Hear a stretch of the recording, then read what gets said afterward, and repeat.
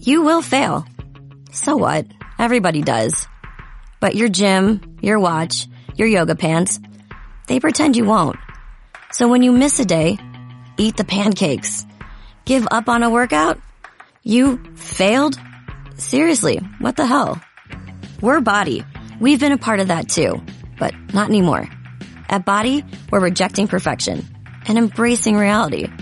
Not in a Pizza Monday kind of way, in a loving your whole life kind of way. In a, this workout is fun and it's okay if I take a week off kind of way.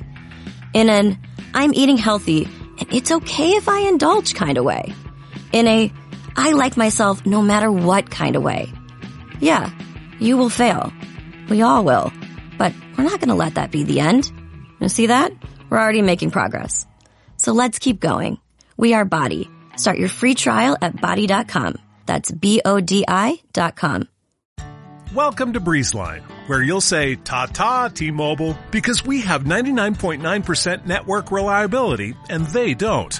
That's right. Time, weather, or even streaming in a basement won't affect our superior service. That's because we have real internet, backed by our fiber-powered network. And T-Mobile, well, they just have a 5G cellular network. So for a limited time, find your perfect speed with prices starting at $19.99 a month for 24 months. Terms and conditions apply. Go to breezeline.com to learn more. I sometimes get asked how I started my podcast and why Anchor FM. I did extensive research, and Anchor is great for newbies like myself. They provide good support, and it is easy to use. The cost, you can't beat it. If you're starting, you can start for free, and this is one of the reasons I chose Anchor FM.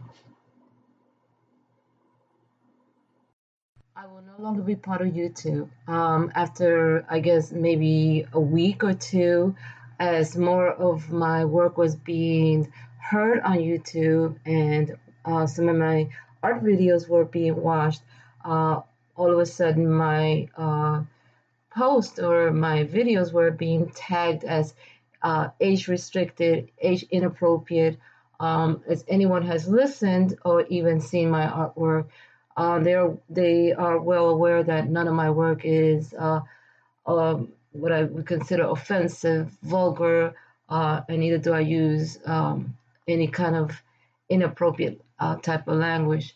As a result, after even having my announcement that my podcast would be on YouTube restricted as age inappropriate, I decided it was time to just give up the fight and concentrate on doing the work that I do and finding other ways of realistically bringing it out to the public and monetizing my work in a way that is ethical and without having to deal with the trolls on the internet to this extent that it becomes more of a fight rather than what it's about, which is for me producing work that I enjoy doing, work that is to my standards.